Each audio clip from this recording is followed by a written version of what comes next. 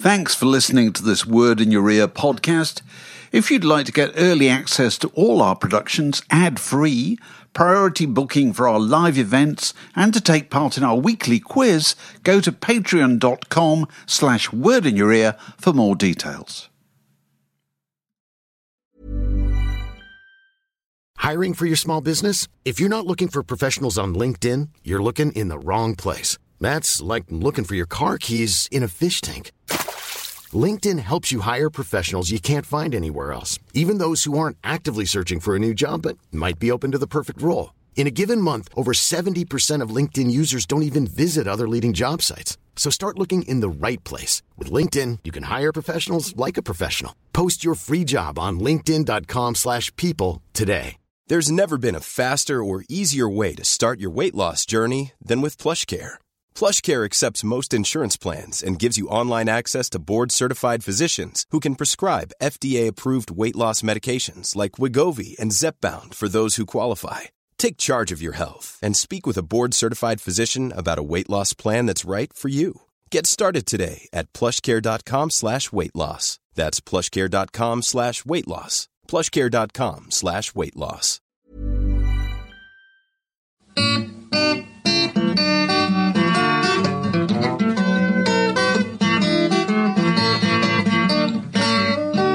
You're listening to a podcast from The Word. It was quite a tumbleweed. But if you go in the bar, there's still permanent fixtures. Irving Welsh is just... Obviously. Any media watering hole you go to is... I think there are loads of him. He does have 3 or 4 doppelgangers. Yeah, I think he must. You know, they're just kind of... Anyway, we can't talk about stuff like that on the Word podcast. No. Can't talk about media watering holes. Because I get very indignant about them. I know and I only have to be dragged into them. You're not a huge fan of private members' clubs, are you? I loathe private members' clubs. I was once tempted to... No. We're not even going to go... What are we going to talk about? What are we... Sorry. Oh, God, I'm trying to think where we... Leonard? For that. We can talk about Leonard in a minute. Are we rolling? We are rolling. Okay, so if we're rolling, this must be the Word podcast. Mm-hmm. I'm David Hepworth, and I'm joined this week in the pod by, as usual, Matt Hall. Matt Hall, hello. And as occasionally, Barry McElhenney. Top of the morning to you. Barry. With a big knack paddywhack. Give the dog a bone. Barry comes from Planet Stoke Newington, and that's the Stoke Newington bro. That's absolutely yes. Fought my way in 73. He comes here sort of once a year. You're very impressed by the fact we've got more equipment now, Barry, than last time you came. Well, it's very high tech compared to what I remember. The last time you had little microphones sort of mounted on crisp packets, whereas this feels like a recording studio. Don't give away the secrets. Yeah, it's fantastic. Oh, actually, yeah, it's all a bit chunky, but. So, since you were last here, Barry, we introduced a new rule, which is that people who haven't been on it for a while position themselves for the benefit of the listeners by talking about the records, if any, that they had in their house when they were children. When they were growing up, did you have a record player? Did you have a radiogram? Did you have a means of playing records? And what records did your parents have? Well, there was very little music, actually. It sounds like the beginning of a misery memoir, doesn't it? Very little music come out of that house in Belfast. Frank McCourt, or whatever we call it. But the house opposite, where I spent a huge amount of my time, my father's best friend, a man called Mert, was a massive traditional jazz fan. So I would go over to Mert's house as a kid, and he had this, what I now realise, an extraordinary collection of jazz and blues. So I grew up listening to Big Bill Broonzy and Sidney Bechet and Louis Armstrong. Fantastic. Well, on the 78s, are we talking about? On 78, he had a massive... So he had a wind-up gramophone. Yeah, an old, full sort of radiogram, massive big wooden thing. A radiogram? Yeah, Describe it. Yeah, large... wooden thing with all of the radio stations, Hilversum, the button on it, Athlone. Yes. As Van Morrison famously sang about on that. Famously did on his song The Days Before Rock and Roll. And interestingly, Paul Durkin was the poet who did it with Van Morrison, and I met his ex-partner at a reception at the Irish Embassy last week. Cha-choom, straight in. Very good. First connect of the week. But in the actual McElhenney household, We didn't get a record player actually till I was about 11 or 12, I think. And I remember the first single I bought, which I saved up from my paper round, was Neil Young's Heart of Gold, which must have been about 71, Something like that. 72, and I was about 13. So As a single? As a single. You see, that goes to show, people have these kind of glib ideas of things that teenagers get into, that you always start off by getting into whatever's top of the post, and then later on you supposedly graduate to Neil Young. Not true. No, I got Neil Young's single, no idea sort of who Neil Young was. Just like the tune. Yeah, just like the song.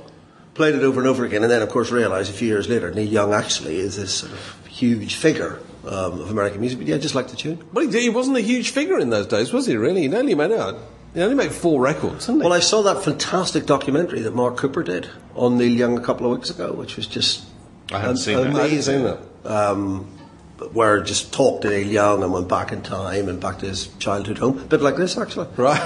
Didn't ask him about his first record, unfortunately. So it was a weird mixture of sort of amazing traditional jazz, blues, and then from, I suppose, as I started to get into it, Neil Young, then Roxy Music, then the whole glam rock period. Right. Thank you very much. Thank you. Now, last week we were talking about prog rock, weren't we, with Mark Ellen? What a can of worms. What a C of W. Didn't we once work out what can of worms was in French? I think we did. I think we went for about a year where we used to describe it in French, and I've now forgotten. Yeah, Boîte de something, I can't remember. fromage. But we've had a lot of feedback on prog. We have. And on venues, actually. A lot of venues. A In lot of fact, venues. And top marks to the person who nailed where the pink toothbrush was. Go on. Raleigh in Essex. Which I You put realise me forward it's to not school. Raleigh, it's Raleigh. Raleigh, With a Y. Okay. That's why I was thinking, there's nowhere called Raleigh apart from in North Carolina. That reminds me of my first ever radio job, which was a Saturday afternoon job at GWR Radio in Bristol. And I was the only person in the building, apart from the sports presenter. And my job was to tear off the racing results off the teleprinter and run them through into the studio. And I can remember being screamed at for about 10 minutes by the sports presenter who wanted the racing results from Toaster. And unfortunately, nothing had come through from Toaster. There was something from Towcester, but there was nothing from Toaster. They're still running. Yeah, precisely. They haven't come through. It's like Nicholas of Witchell. I remember hearing about Nicholas Witchell, the allegedly not very popular BBC news presenter, who, when he was working in the Northern Ireland beat, was told by the locals that the pronunciation of the village of 5 Mile Town, which was in the news quite a bit, was Fivmilton. And it would go on the BBC News every night reporting on some awful atrocity that occurred in Fivmilton. much to the mirth of the entire nation, particularly the BBC staff. Lovely man. So we're talking about venues that have gone, that have joined that great Melody Maker listings page in the sky. Because it is amazing what resonance lists of tour dates have, isn't it? Because you read them long before you ever went to any of these places. Yeah. And now, thanks to the miracle of the interweb, I have here in my hand a piece of paper. Dear God. And I'm going to read out a list of gigs that a very well-known group undertook in the year 1972. Okay, fingers in the buzzers. And we're going to see how many of these places we remember or have been to, and then we're going to see if you two can identify the group. Go. Their first gig of the year, on the 18th of February, and this is 1972, was at the Hand and Flower in Hammersmith. Never heard of them. Never heard of it. Never couldn't even place it. Hand on Flower.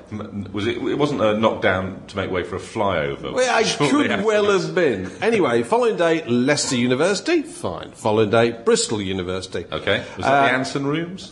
Just says Bristol University. All right. A couple of days later, they were at the Great Western Express Pop Festival, which took place in Bardney in Lincoln. That's Why would right. the Great Western take place in Lincoln? I have no idea. I think I may be nudging towards the band here.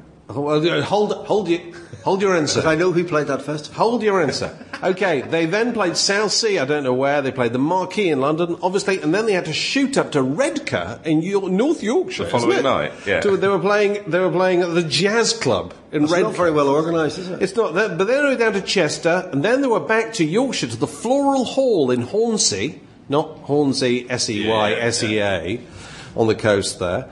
Liverpool Stadium, South Bank, Polly, the Van Dyke in Plymouth. Oh. The Van Dyke in Plymouth was a staple of the kind of prog rock circuit, definitely. Chris Lewis, who used to work at the company who print a word, used to be a regular. He had a season ticket at the Van Dyke. He's seen everybody at the Van Dyke. Your usual table, sir? Yeah, your usual table. Mr. Pete Brown and his battered ornaments will be on the stage. Like Goodfellas, the old table carried in for him through the kitchens in the Van Dyke. Meanwhile, there's Arthur Brown, Crazy World of Arthur Brown, giving it loads on stage. Sheffield University, University of East Anglia, Croydon Greyhound. Remember the Croydon Greyhound? That was a big one. And then they were playing at Wembley, not at the stadium, not at the arena. The Empire Pole. It was called the Empire Pole. What was that? Was that a separate part? No, it was the same place. There was a pool underneath it, and they laid a floor on it, which was built for the 46 Olympics, or would it have been 48? the earlier Probably earlier. I don't know. 1908 Olympics, was it? Oh no, you're probably right. And that became that Wembley whole site. Arena. Sorry, That became Wembley Arena. That was subsequently became Wembley Empire Arena. Pole. Yeah, it's the same place. The New Theatre Oxford, then the Red Lion in Leytonstone. Your old manor. Red Lion. Yeah, well, the Locarno in Bristol, City Hall Salisbury, the Memorial Hall Northwich. That rings a bell with me. Northwich in Cheshire. The Civic Hall Dunstable, and then the Black Prince in Bexley, and then the following night. How weird is this? And this is a very hot group. They were playing at the Grammar School in Hornchurch. How did chart-busting big rock band end up at the Grammar School in Hornchurch? St George's Hall, Liverpool, Harrow Inn, Abbey Wood, then the Crystal Palace Garden Party in the same year as they've done the Great Western thingy. George Hotel, Stoke-on-Trent, 2 nights at the Rainbow. Whether they're headlining or not, I don't know, Barry. Trent, Poly, Leicester University, it goes on, then they go to America. Which group are we talking about? I would like to... I've got 2 possibilities. The first one is Roxy Music. You're absolutely correct. Thank you very much. He's here all week. You pick anything off the top shelf, you're like a cuddly toy or a goldfish. It was the Great Lincoln Festival that did it, because I remember really being into Roxy Music around that time, and they played the Great Western Festival. Yeah. They played it in Lincolnshire. So as soon as you said that, I thought, I think it's Roxy Music, and he was right. There is a famous picture of Roxy Music, I think, taken at that event, where they're standing outside a tent. Right. I know exactly. And they're wearing their full kind of foppish fig, only they're in a field. You know, and it's a bizarre juxtaposition of people and location, isn't it? I reviewed that Roxy Music book by Michael Bracewell for the Word, was any good? for the Word magazine. Yeah. And the one thing I remember from it is that Brian Eno came from a long line of postmen. Yeah. And that was extraordinary. It was Fenland postman as well, wasn't it? He was quite Lincolnshire, I think it was Cambridgeshire or... He was up near Lowestoft. Yeah. And all of his father, grandfather, great-grandfather, all local postmen. Brian Eno, thank you very much. And how did he end up with the world's most pretentious name? I always assumed he came from, you know... Absolutely, you would think... a disinherited French aristocracy or something. No, a long line of postmen, according to Michael Bracewell. Was he... Because he came from a long line of postmen and from that part of the country, he must have been a friend of, or at least known, Alan Smethurst, the singing postman. He must have. It was probably his first gig. You just sign here, please. Recorded delivery. Thanks, Brian. Do you remember Alan Smithers? Any work? Any gigs? It was like that when he went into me bag.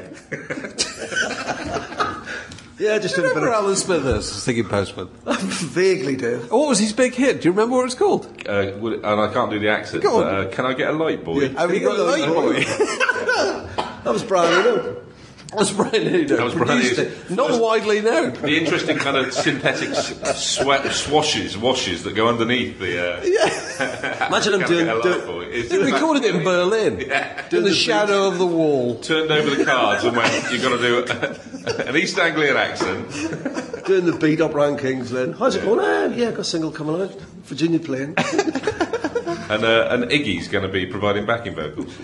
Do you know Brian Eno has this reputation as the man who knows everything in popular music? You know, that he cultivates this. You know, He's on Question Time a couple of weeks ago. That he sort of can see the future. You know what I mean? Because he can kind of do no wrong. The fact that he only works with really well-known people, you know, chances like U2 and Coldplay, you know, probably help a bit. But apparently, everybody he's worked with over the last 20 years. He's always said to them the same thing at some point during the session. He says, do you know what's going to happen next year in a big way? Do you know what's going to come back? And everybody stops doing what they're doing because they're thinking, Brian Eno, he knows, for God's sake. Listen, shush, everybody. He always says the same thing, doo-wop. And people have been waiting since 1985 for doo-wop to make any kind of resurgence. And it still hasn't happened. So... back to prog. Nigel Legg posts on the website, and we were talking about the noodling factor in progressive music, and about a number of our theories. I must admit they weren't kind of the ones that we'd worked long and hard on. But a number of our theories got shot down in flames. You could hear the sound of dropping partridges all over the office as they came in, and Nigel Legg says, maybe you had to go through the noodling to appreciate the beauty of the main theme. Right. Like much classical music or the jazz that I'm sure a lot of proggers would have been listening to had they been born 10 years earlier. It's an interesting point, isn't it? Because it is the kind of... you listen to serious music and you get more vegetables than meat, don't you? You know what I mean? And you've got to eat your vegetables first before the main course, the tune or the pudding. You know what I mean? Whereas pop music is pudding first, isn't it? Yeah. You know, all pudding. It's all pudding. Starts with pudding, proceeds to pudding, with gravy on top. If you like. With some pudding to finish. Anyway, that's Nigel's theory. Twangathan, who has not taken advantage of Fraser Lurie's very kind offer of a username amnesty on the site to suggest that he should be called John Smith or whatever. He says, I think to an extent the prog discussion missed the point. People liked the key or tempo changes or noodling bits in prog because it's exciting to listen to. He says it's no more showing off than great jazz players blowing. Okay, well, fair enough. And JJ points out that not all prog fans are snobs, and if you spend any amount of time on certain indie sites, you'll see snobbery alive on these. Well, I have to say I couldn't agree more that the home of snobbery on rock is indie, isn't it? Yeah, I remember. Because it's invented to be snobbish. Yeah. Well, I remember coming to London in about 75, 76 and going to see a band who I now think may have been prog rock. I didn't realise. I wouldn't have known at the time they were called the Enid. Oh, yeah. Oh, no more prog. Well, the Enid Robert John Godfrey. What, you just went by mistake? I went by mistake. I came to London and I thought I will go to the Marquee Club every night. And because it's the famous Marquee thinking Club. you're gonna hear Dr. Feelgood or Eddie and the Hot And I Rods. saw the Enid about 4 times in a row. Went back to Belfast even more confused than when I first arrived. Possibly the fayest group in the history of popular music. That's my recollection. And then, interestingly, here's how the times changed. Next time I came to the Marquee, it was in fact Eddie and the Hot Rods. So within about 6 months, it went from the Enid to Eddie and the Hot Rods, which presumably was year 0. Yeah. You can't imagine how big a deal Eddie and the Hot Rods were for about 6 months. Yeah. And then just completely disappeared from you. Barry Masters. Barry Masters, Dave Higgs. Come on, we're going to do Eddie and the Hot Rods. Oh, God. Barry Masters was a singer. Singer. Okay. Ed Hollis, who was the brother of Talk Rock Hollis, who was the songwriter, I think. Yep. Dave Higgs and somebody else. We do apologise. We've forgotten the name. Somebody out there will know. Somebody out there sitting in front of Google will have found it out straight away. Will be shouting it as an MP3. It's going past them. So yeah, the Enid. The Enid formed at a school, weren't they? Formed by the music teacher. I know nothing Robert about John him. Godfrey. He was the music teacher. I think so. It's one of those. Everything I know about, didn't he sing in a very, very high register? Was that the That was Enid? Focus. They didn't sing at all, did they? Focus? You're a little, the yodeler. Sorry about that, my voice just went there. Can we have that again, man? You're a little. Sort of the Hocus Pocus. I remember from the Whistle Test. Went into this mad sort of yodeling thing. That was Focus. So I don't think the Enid sang on a Is the yodeling in Hocus Pocus by Focus? It was certainly on one of the numbers that they did on the Whistle Test, and he went into this mad yodel halfway through. I think you might be right. And I think it was Hocus Pocus, or what was their hit? Sylvia? One of the two. Yeah, they had 2 hits, didn't they? And a residency on the Whistle Test. But actually, Focus was given as an example by one of the posters, which blew another of our theories about, well, my particularly unfocused theory about Prog Out was that it was purely a English. No. Oh, well, yeah, but I think we were saying it wasn't very American. Yeah. I think that's what we were saying. It was really. European. There's loads of Euro prog, kraut rock and golden earring and all that kind of stuff. It tends to be a Northern Europe. Although actually it's not a Northern European thing. Because on the site they were also talking about PFM, who was signed to... Even you guys are looking at me blank. Oh, dear. KLF? That's another thing we should do. Bands named after, acronyms or whatever. PLM. PFM. PFM. Right now, as I'm saying this, a few people are standing in front of an MP3 shouting, "You buffoon!" Of course you remember PFM. PFM were an Italian prog rock group who were named after a bakery, I seem to recall, and was signed to ELP's label, and ELP's label was called... Oh, God, ELP's label. You never worked in a record shop, Barry, did you? Manticore. So, there you are. So, that continues to rage on the website, wordmagazine.co.uk. The Word. A magazine, a website, a podcast, a way of life. Barry, you and I went to a gig this week, although separately. I went to 2 gigs. Oh, really? Go on. I was in the O2 Arena twice in 3 nights, in the space of 3 nights. Well, I know when you went to on one occasion. What was the other occasion? The other occasion, 2 nights previously. If you could think, the one that you and I went to was Leonard Cohen. Right. The diametric opposite of that, in every sense, 48 hours previously, was Kanye West at the O2. Yeah. Oh, really? What, did you go for fun, or did you... I went with my 12-year-old daughter. Right. And go on. How's a Kanye West gig? I like Kanye West, so I was quite happy to go along, and it was primarily for her. And she loved it, and I guess she is more the target audience than me. But just a bit. Yeah, but I didn't think it worked. That sort of bombast that works really well on record, just sort of annoying on stage. So he just did this rant at the end about how dare the critics judge him, and how dare they knock a star off, and they say this is the best urban show of all time. I take offence at that. It's the best show, period. They say it's the best hip-hop record. I take offence at that. And when my auntie gave me a pullover at Christmas, it was a gift.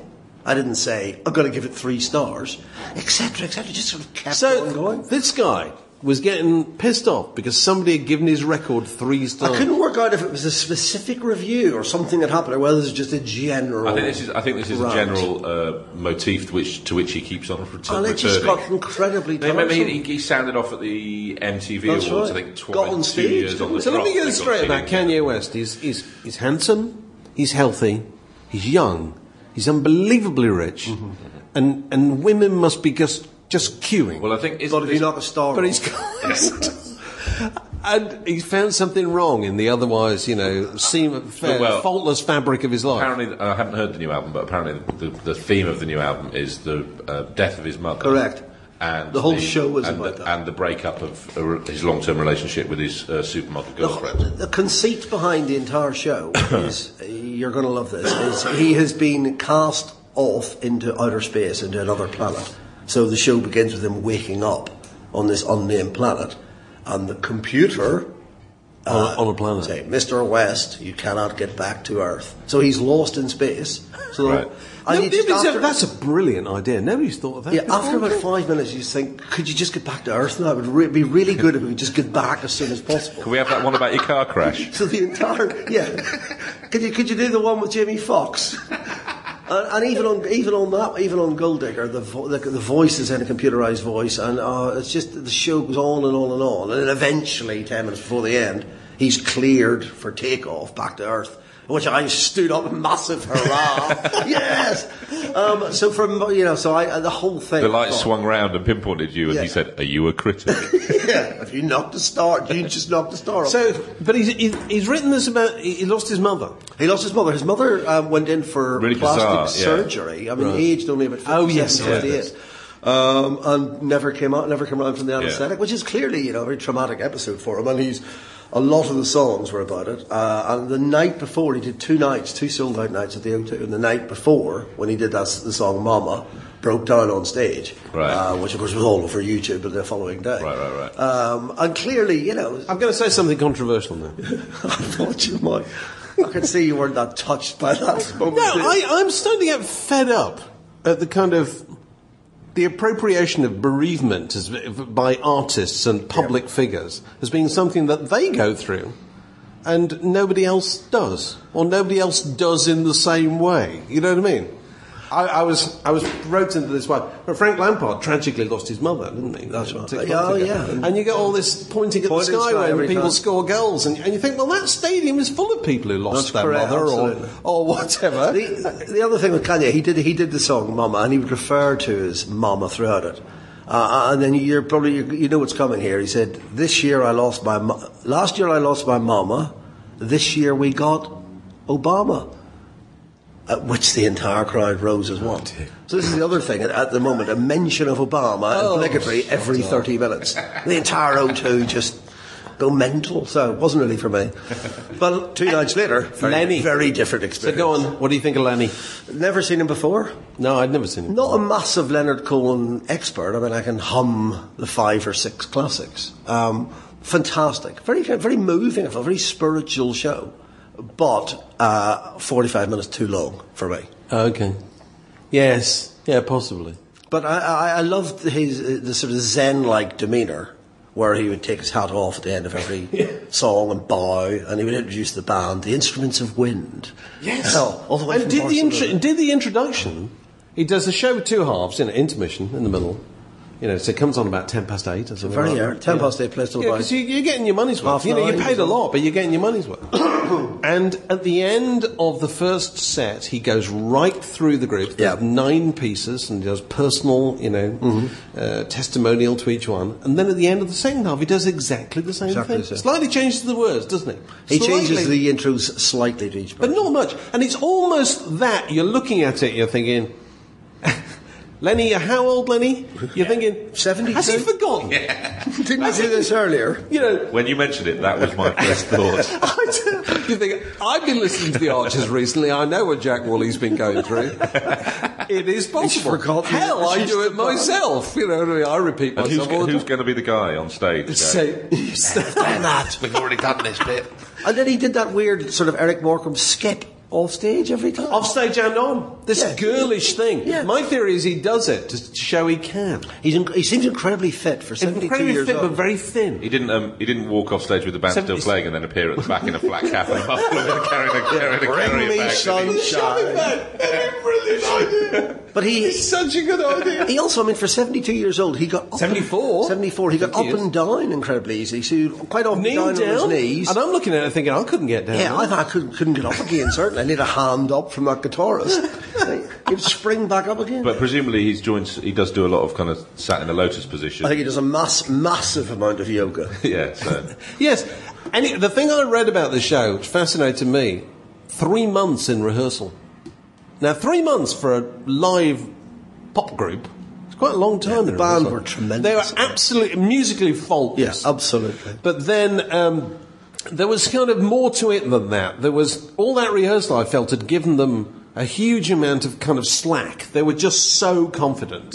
In what they were doing. Yeah. There was never any stage at which anybody looked at anybody else with even the flicker of, what are we doing next? Yeah. What's going on now? Now, I'm not saying it was they weren't like automatons, it wasn't like a Take That show or whatever, but it was just utterly calm because they knew absolutely what they were doing. The whole thing was incredibly calm. It was incredibly calm. There's nothing frenetic about it at all. They had all the time in the world. They'd absolutely worked it out. They were utterly confident in every piece of material. There was no sense of, that hasn't gone quite as well as we'd like, therefore we quicken it a bit with the next one. Nothing like that at all. Is this an extensive world tour that he's doing? Yes, it's about 6 and 9 months or something like that. And how far into it is he? Oh, he's well into it. Is he doing it? Yeah, well, he did Glastonbury, didn't he? I mean, he's been doing it since before. Didn't he have some massive financial? Oh, well, that's the Is that thing. why he's doing it? His manager buggered off with, he's saved Millions. basically. So he's doing the tour. He's coming. He's had to do it. I think he's partly had to do it to make money, but then at the same time he's found that his audience is bigger than it's ever been before, and therefore he's thinking, we'll keep this going for God's sake, and play huge halls. He did 2 O2s and then he did Albert Hall. How many? Twice? 2 or 3 Albert Halls. Something like that. Well, sold out. I mean, I had to get mine on the net. It's totally Whereas sold years out. ago, he would have come here and done 2 Albert Halls or something like that. The audience is just absolutely massive. And it was a really interesting audience because, I mean, it wasn't just what you would expect for Leonard Cohen. I mean, I was sitting behind a couple of people in late teens, early 20s. Man in front of me with his son, who must have been 11 or 12. A friend of mine took his 15-year-old daughter, who pronounced him the coolest man in the world. Right. So, I mean, the audience is it's not the kind of, 50 plus you would expect for somebody like Leonard Cohen. Did you like the somersault? The somersault was incredible. He does quite near. Not him. Well, he's gone. He's left Britain now, so I'm not spoiling this for anybody. One of his early songs, and I can't remember. I think it's "The Future," and he just sings this line, and the white girls dance. And you've noticed that two of the younger singers, who are a pair of sisters from Kent, the Webb sisters from Kent. I assumed they were from the who've Bayou or somewhere. They live in LA. They've got a musical career in LA, but they've obviously been hired to be part of his 3-woman, backing vocal troupe. One of whom is Sharon Robinson, who's his collaborator, and he's obviously slightly older and not quite as lithe. Live and listen. Well, collaborator in all senses of the word. No. That's another one. Okay. Laughing, Lena. And anyway, you've noticed Are the Webb sisters easy on the eye? The Webb sisters Very are easy oddly on the enough easy on the eye, which Lenny has never denied himself. The pulchritudinous female company at any point in his life. But anyway, you've noticed that during the verse they've just taken off their jackets and are hanging their jackets on the mics. And you think, what's this for? They're warm. Why are the other one not doing it? And he sings this line, and the white girls dance, and the two of them just turn away from the microphone and execute a perfect synchronised cartwheel. Just one cartwheel. Fantastic moment. And then just come back and resume singing. And no references made. No to reference at all. No unexpected. It's obviously at a rehearsal somebody said, do you know what? We can do this. And they must have then rehearsed it for about 2 days. They're pretty fit. Oh, yeah. But I thought it was astonishing and uniquely quiet. Very quiet. It's like being in a library. And not that you couldn't hear it. The sound, I mean, everybody always talks about this. When they go to a gig that they enjoy, they always say the sound was fantastic. But the sound was fantastic. It was absolutely fantastic. Isn't that the O2? Was Kanye West, was the sound good? Any time I've been at the O2, I've been 3 or 4 times now, the sound is immaculate. Oh, well, that's a good thing. But, the kind of reproduction of his voice, the rumble and the rasp of that voice. And you could hear, as my mother used to say, when she used to come and see me in a school play that she didn't like, she used to come back afterwards and say, I could hear every word you said. And Leonard Cohen, you could hear every word he sang, couldn't you? Also, his voice, I think, has dropped a couple of octaves. it has. Because I went home and listened to the stuff. Having seen him, thought I'll go and download a bit more. And his voice on live is just... Well, he says it's gone up, actually, a little bit recently, because he stopped smoking. It's so low live. And the only thing I found musically was the early songs he couldn't hit properly, because the early songs are in a different register. Yeah. Whereas the later ones are all in this kind of rumbling baritone. He didn't do Sisters of Mercy. No. Which my wife was waiting for, because we were getting to that point near the end. We thought, we're going to get home, because we're getting a bit tired. I've already done Kanye West. I'm exhausted to this point. I thought, no, hang on, he'll do Sisters of Mercy. But for some reason, did everything bar that. But it was a wonderful show. It was. It was memorable. I'm very glad I saw it. Yeah. A magazine, a website, a podcast. The Word. One of the things that we look to Barry to keep us up to date with, because I know that Barry watches tons of telly that you and I don't watch, Matt. I am currently Pretty gripped, actually, by having a celebrity get me out of here. Can we just do, before we do this, because my thing runs on to things that we've learnt this week? Oh, yes, God, yes. Sorry. Because the thing that I learnt this week was I was reading the obit of Reg Varney. Who was 91? He was 92. Oh, okay. According to The Guardian. Born in Canning Town, in the East End of London, to a working-class family. His father, a semi-skilled tyre factory worker, who encouraged his son's ambitions, but once told the boy's uncle not to applaud anymore when Varney was doing a music hall routine at home, or the boy might, quote, start to behave silly. And I just was thinking, wouldn't we have been excused an awful lot of the crap that's been on TV over the last decade if somebody had said to them, don't encourage them, they might start to behave silly. If Varney Pear had only been... Reg Varney would have been a very good one for, is he still alive or dead? Because actually, I thought Reg Varney was dead some time ago. I didn't realise he was still... Yeah, and apropos of nothing, the fact that everybody should know about Reg Varney, which is absolutely brilliant. Not that he was the lead of On the Buses, but his other claim to fame? Well, the rag trade. No. Go on. He was the first person... Oh, I know this! ...in the world, ever... Yes. To... ...use an ATM machine. Because the first ATM machine...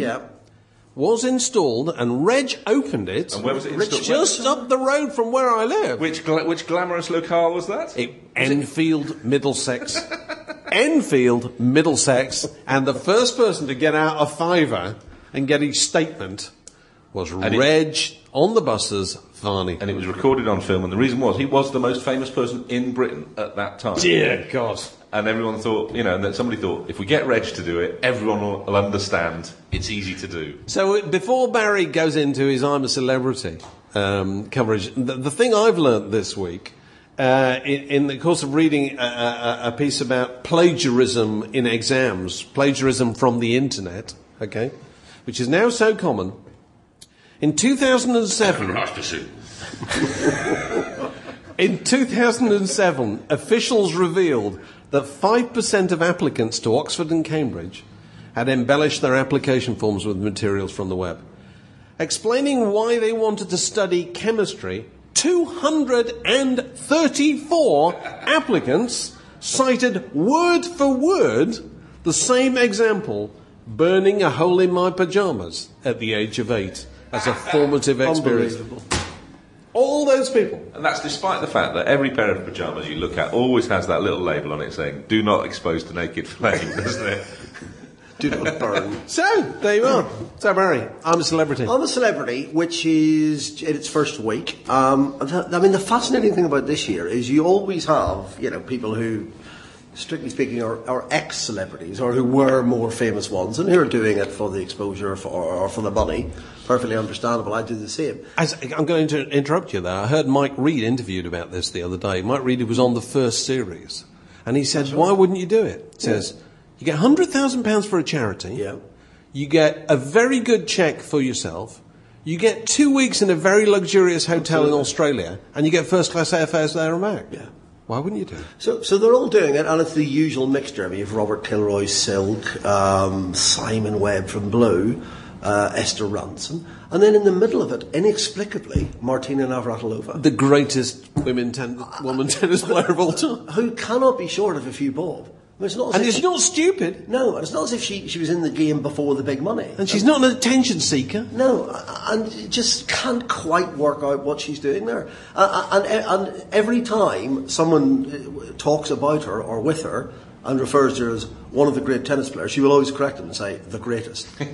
Quite seriously, yeah, not sort of jokingly. Oh, God, I give her points for that. And last night, someone said, I'm worried about going up against Martina in the Bush Tucker Challenge. She's one of the greatest athletes of all time, the greatest. and it's sort of just, it's clearly got a very strong sense of who she is. What she's doing on the programme, no idea. Is she likely to survive the she hasn't really come to the fore yet. I mean, the two major characters at the minute are Robert Kilroy's Silk, very much the kind of alpha male who we always have in the jungle, who thus far has come across as a bit of the pantomime villain. And then Joe Swash from EastEnders, Yeah. who played Mickey, somebody or other in EastEnders, who's the cheeky chappie who's being voted for by the public because he makes the Bush Tucker challenges seem like such fun. So, I mean, it's early days. Right. You also have Brian Paddock, London's top gay cop, ran as mayor for Turned Liberal Democrat trying to mayoral describe candidate. Lost me now. Liberal Democrat mayoral candidate, Brian Paddock. Okay, yeah. Simon Webb from Blue, whose catchphrase on the show so far is "Don't mess with the sigh, you'll get caught in the web." See what he did Get there? His name's Simon Webb. So he's the Oscar Wilde of the party. And then you have Joe Cole's girlfriend. That's her official occupation. I think that's what it says in her passport. Carly Zucker, WAG. Yeah. Nicola McLean, WAG. Esther Ranson, interesting. Just because for us it's with Esther Ranson, big name in TV, but clearly, no I was longer- once on holiday at a very posh holiday resort with my children. Children were younger, and Esther Ranson and family were there. And it was just... Nice lady. She was absolutely fine. She was fine. I mean, you used to spend ages around the swimming pool, and I used to get my children in, when they were misbehaving, to childline. If you dare. When you say That's live. when you say with family, with her husband, was this Desmond Wilcox and their children, and one of whom is now a TV presenter. Isn't it a really uncomfortable thing, lying on a sun lounger with Desmond Wilcox a few lines down, thinking like, he's looking at me. That's another chapter in his next book. No. And then bizarrely you have Mr. Zulu from Star Trek.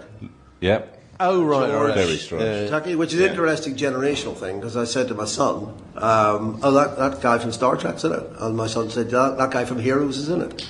And I realised it's the same person. Yeah. Oh, I see. He knows him from Heroes. Now, at the same time this is going on, there's also, I understand, and I better read out the name of those programs, I might get it wrong, there's also a program called Strictly Come Dancing. Is that right? I'm not a huge Strictly I was fan, saying, actually. because clearly what's happening is the British public are voting for John Sargent because he's a crowd dancer. Well, I think that the one thing I want to say about Strictly Come Dancing is the two people that have any interest in it that I know of are my 4-year-old daughter and my older mother-in-law, and I think that is, it's the classic. I was thinking about it the other day. It's the classic market that you aim pop songs at. You aim pop bands at young children and gay men and older women, and that's It's a what they've huge done with hit. Strictly Come Dancing. The other brilliant thing about I'm a Celebrity, I think, I know it's controversial, is Ant and Dec, who I think work terrifically together. They are brilliant. And every year, I mean, just, as good as they've ever been. They are very, very good. So I think if it wasn't for them, it would Yeah. They've just got that slight sardonic. Yeah. But they're warm. Yeah, they're in on the gag with us. Yes. Yeah, no, it's very good. How are the phone votes going this year? The phone votes take so long to explain. They've clearly because all the disclaimers. Yeah. So they have to do the entire thing. I love all it. It takes about 3 minutes for them. Terms and conditions at ITV.com. Mobiles. Yes. Michael Gray takes no personal responsibility. It just goes on and on and on. It's like we all know that. Why don't they all just stop trying to earn a fortune from these things? If they made the phone votes free, they'd have no problem, would they? Yeah, but then they wouldn't be able to fly. They wouldn't make an absolute fortune. Yes, precisely. To pay Ant and Dec. There's also a massive... How much are Ant and Dec getting paid for that? Go on, let's have a guess.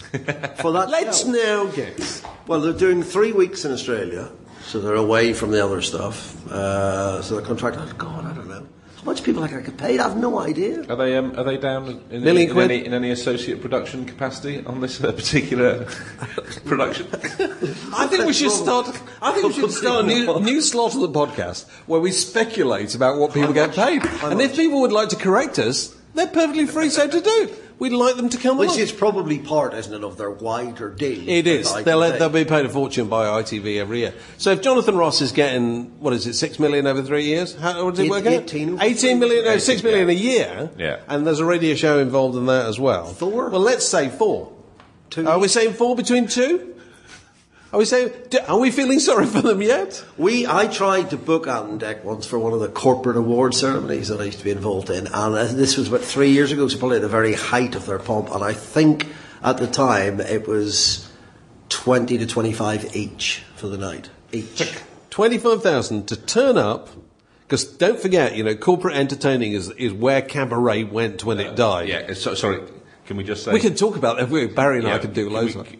In view of what's happened in the financial markets recently, can we put all of these next speculations in the past tense? Well, I don't know. I think corporate entertaining is not necessarily... I think you're wrong, because I think they'll keep their value. Because the secret of corporate entertaining is that there are very few people who do it. Yeah. Really a handful. That's why if you go any night of the week down Park Lane in a dinner jacket, wander into the Grosvenor House, which you can do because nobody will ever ask to look at your invitation. You'll be at the Advertising Awards or the Plumbers Awards or the whatever, and Ian Hislop will be there doing exactly the same material as he did the previous week. Just insert the same stuff. My wife for 20 grand or whatever. My wife was at the Mother and Baby Magazine Awards last week. Literally best pushchair of the year. Lifetime achievement in Pampers. Don't knock it. I tell you what, when one of those little stars appears on the product, it runs off the shelves. The big event within the Mother and Baby world, and on stage, Darragh O'Brien, who's very big at this stuff now. Oh right, okay. And who's doing most nights down the Grosvenor down and must still be getting a fair whack for them. Bob Monkhouse. Can't imagine much of Darragh O'Brien's material is particularly apposite to the Mother and Baby. I think what they do is they do their usual 10-minute shtick, and then literally they just sort of sober up instantly, don't they? And do now we come to the first award of the night, which is for best inflatable pushchair. The nominees are the winner photograph. That'll be 7.5 large. Thank you very much. It's funny they should come up about star fees, because I caught a bit on Sunday night of Stephen Fry's whiz round America. Yeah. It doesn't qualify as a journey around America because it doesn't appear to be anywhere longer than 2 minutes. And my wife was saying, how much did you get paid for this? How much do you think he gets? Stephen Fry. Because you're going to film a thing like that, how long is it going to take? 3 months, isn't it? Must do. Yeah, I don't know. He's doing every state. On his very good podcast, although not as good, obviously, as other podcasts which are available, he was actually kind of describing how long it was taking. I can't actually remember how far he got. So taking him out of the market for 3 months. Yeah. It's a lot of money.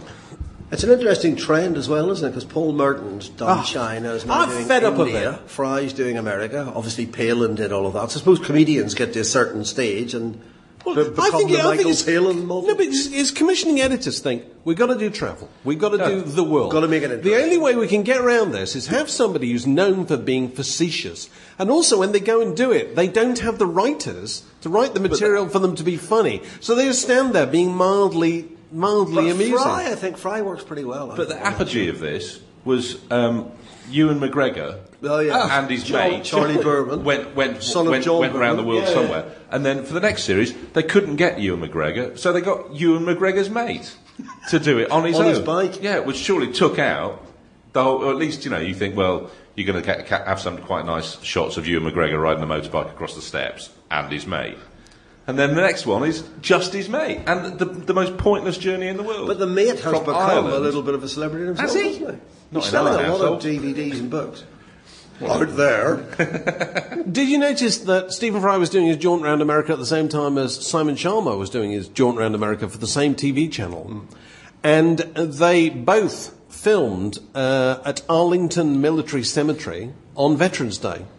So That's right. 2 BBC crews were there shooting our man pontificating in front of the Stars of Triumph. The thing that I love about the Stephen Fry series, according to Private Eye, is the fact that in the new sense of openness and compliance, and in the fact that we can't be seen to be hoodwinking the viewers in any way, shape or form, the fact that he's driving that cab around America, that's actually not his cab. I thought He's got a cab. He's got a cab. They took another one. But they had to, whether they couldn't get the insurance or whatever. Yeah. But at the start of the first episode, apparently they had to kind of there was this kind of disclaimer. Although Stephen's driving the cab, it's not actually his own cab. Tried to hail it, so I don't go west of the river. West of the Peacock. Sorry, mate. I don't do west of the Rockies. Not this time of night. Yeah, not the Grand Canyon again. There's 20 quid up front. Oh, God. And we close with the news that Prince, living in Los Angeles, still does his bit for the Jehovah's Witnesses, which his bit involves turning up on Sunday morning. knocking on your door. Following in the footsteps So- of Peter Knowles, footballer turned Jehovah's Witness. Brother of Cyril Knowles, the Tottenham. Yes, of course. Yeah. Every bit as famous as Prince. Yeah, became not quite perhaps, but weird. Someone in public life who becomes Jehovah's Witness. Not that common. Possibly A not. transition. Possibly not. So, how would you know if you heard the doorbell ring on Sunday morning or Saturday morning? Usually Saturday morning, isn't it? We had an instance of this. It's never Sunday, because Sunday they're all very down the weak- meeting. They're hall, aren't witnessing they? Jehovah. Yeah. Merely a week ago, my wife and I just had the conversation everyone's having at the minute, which is this is the amount of money we've got coming in, this is the amount of money we've got going out. We're going to have to do something about one of the two piles. And Sell a child. Had just agreed to cut back on the various direct debits, some of which I'm afraid to say did involve charitable donations. Next thing, knock on the door, man from the British Red Cross, very nice man. 10 minutes later, I find him in the kitchen. My wife's signing over £5 a month to him. We've only just agreed to stop doing that and gave him some stew to take back to the depot with him. So that's how we deal with it. Welcome them in with open arms. And your address is Barry. Yeah, they all know. He's already passed it on. They all know. There must be a tidy, neat queue at the end of the garden. Suckers Limited. Stoke. When you say giving them some stew, was that the stew off the stove that was Straight out of the children's, marked as your And lunch? my Yeah, husband's spoon wife. poised in midair. Oh, it's the man from the Red Cross. He's more in need of it. How than do I you am. deal with Jehovah's Witnesses? Do you have a? Jehovah's Witnesses try not to be totally impolite, but perhaps point out to them that we're not going to be making any donations this fiscal year. How do you deal with them? One, tell them I'm a Catholic. It always works. Two, if they do kind of proceed to continue, point out that, wasn't it 1973 when they were all supposed to be lifted up to heaven in a holy cloud of glory? And surely there's a bit of a problem in their belief system if that was the case. And if neither of those work, I think in future you should just say, come back with Prince. That's a good idea. Thank you very much. Close the door. And or the Revolution, or just a solo spot? Sheila Reeve. Just Wendy and Lisa. This podcast was brought to you by The Word. Details at wordmagazine.co.uk.